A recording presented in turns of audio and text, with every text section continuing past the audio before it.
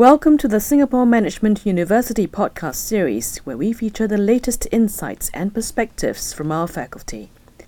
Singapore has one of the fastest aging societies in the world. With increased life expectancy, consumer expectations, and the presence of third-party players such as the government and insurers, there is growing pressure on healthcare budgets in Singapore and the Asian region. The need for health economics is critical in a period where many countries in this region are gearing up to dramatically increase their expenditure on healthcare and to explore universal health coverage. Moreover, as many societies are concurrently aging, they face a myriad of issues which are central to the research interests of health economists.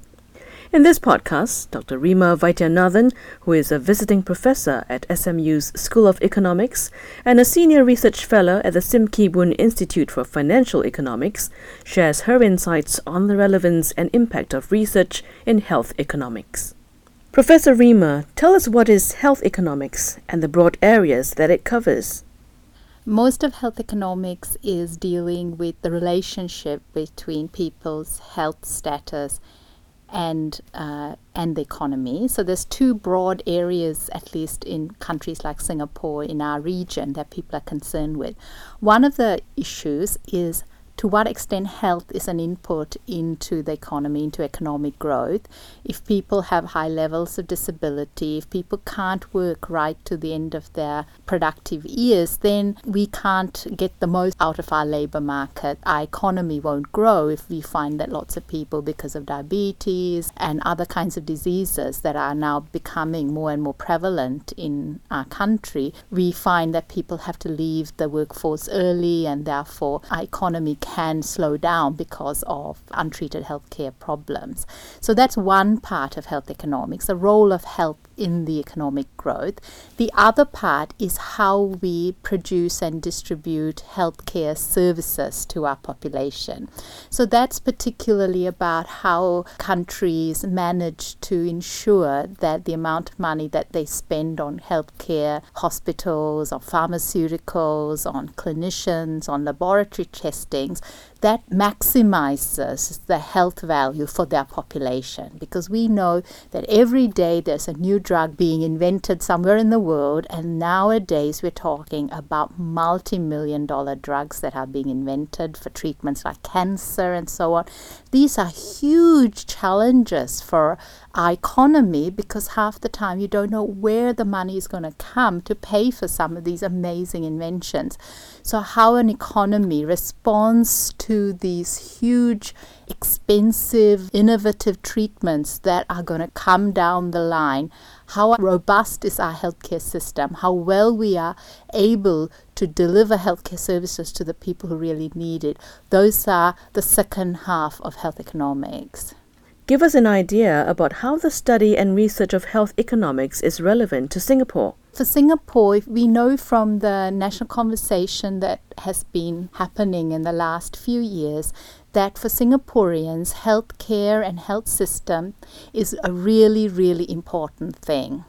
So we know that it's a number one priority for the citizens, and it's also number one priority for government. When we think about what we want to do with the healthcare system in Singapore, you can't just do everything for everyone. We know that. That's the essential problem of healthcare, is that we can't treat everyone who needs it. We can't give everyone medicine, everything they need.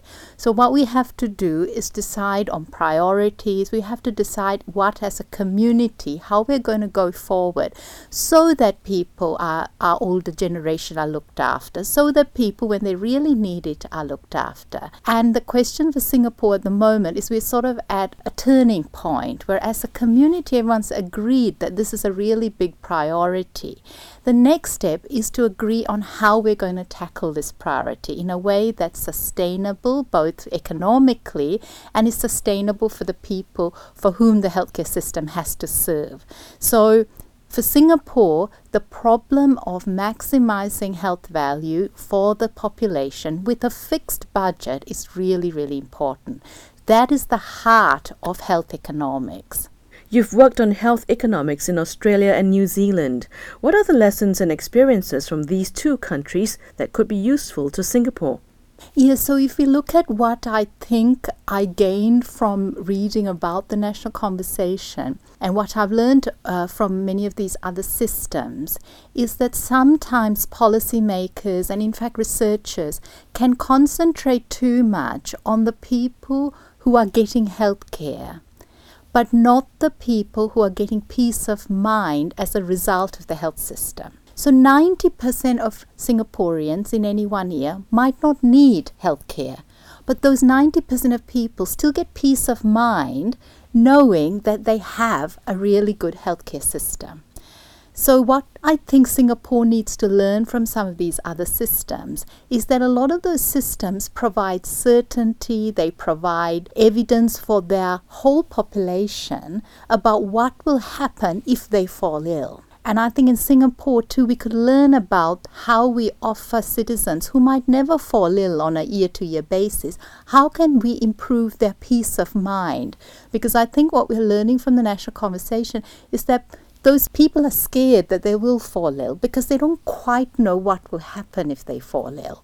And I think maybe policymakers need to explain better to people what will happen if they fall ill. And some of these other systems are much better at giving that sense of certainty.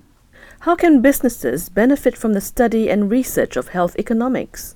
Yeah, so a lot of investors right now are very hot on the healthcare sector in the Asian region.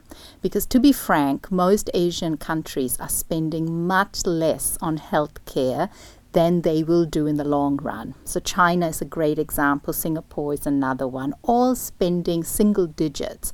And we're expecting them in the next decade or so to have huge growth in the amount of money they're spending in healthcare sector.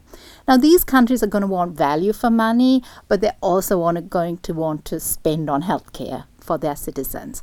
So I think if I were a private sector player in the market, I'd be really looking to regions like Singapore as a stepping stone to entering some of those very, very hot markets, because that's what they'll be looking for. These countries will be looking for really innovative ways in which they can diffuse good healthcare, good clinical practice, good imaging technology, good healthcare whole systems, good insurance systems for their population.